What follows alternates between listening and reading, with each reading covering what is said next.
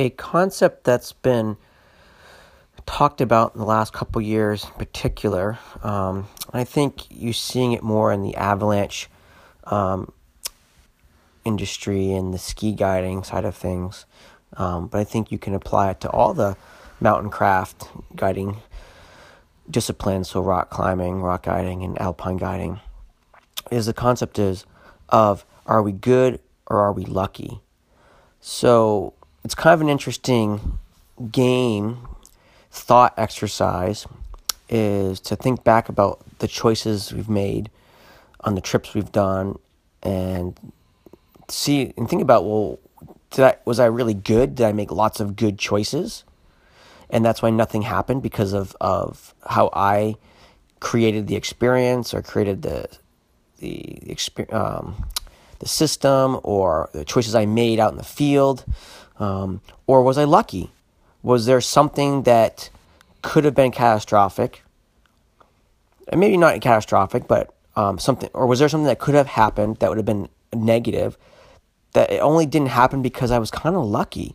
And it really wasn't about my choices. It was about this luck piece, and then just it wasn't the right day. It wasn't the day that luck piece ran out, And I think the older you get and the more you do this game, especially if you try really hard to find good mentorship and have really objective self-reflection, you start realizing, you're like, wow, how much was I actually lucky in my career? I thought I was good. When you're young, you think you know everything, you think you're really awesome, and then you get older, you're like, I don't know anything, I'm not sure I'm that good. I think I'm mostly just relying on luck now than versus skill.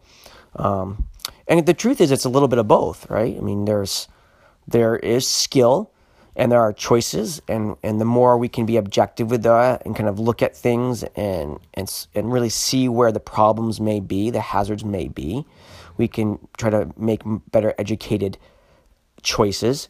But there is a piece that's luck. And I think when you get into bigger terrain and more varied terrain, that luck piece can be a bigger part of it. And I think that's especially true in snow. That's why you're seeing it more with avalanche instruction and ski guiding, because it's like snow is a really hard thing to predict oftentimes, unless it's frozen solid. You're like, all right, it's frozen solid, it's not going anywhere. But if you want to ski powder, sometimes it's really hard to predict if it's stable or not. So are we lucky or are we good there? I think oftentimes in rock climbing in particular, it's a little bit less subjective in terms of the conditions of the environment. Where that does come into play is in the alpine environment, when we have a lot of loose rock. But, are we good or are we lucky? It's something worth thinking about and reflecting on. I do think that the mentorship piece and the objective self-reflection piece helps us look. I also think being open and talking about what happened on your day with other guides, your peers. It doesn't mean what happened, if something happened that was bad, like, oh, this person got hurt, or this happened here, or this almost happened, but like, just talk about your day. And maybe you thought everything went really well, and then maybe someone else has some perspective, like, or maybe saw you in the field, like, oh, actually, this is what I saw, and here's a hazard that I saw that maybe you didn't see, or, whatever it is. And you're like, oh, okay, I guess I was lucky, not just good. So once again, if you don't have mentorship and really good objective self-reflection, then you may be doing stuff over and over and over again, and nothing happens, and you think you're doing a great job, but you actually just were really lucky each time, right? So everything's really connected when you think about it.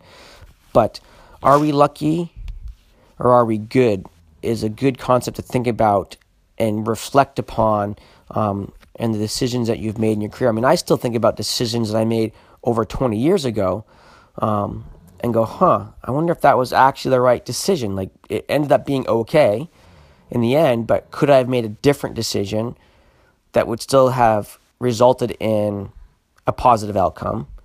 Maybe a different outcome, maybe the same outcome, but it would have there been a different decision tree that would have gotten me to this place, that still would have been an acceptable outcome.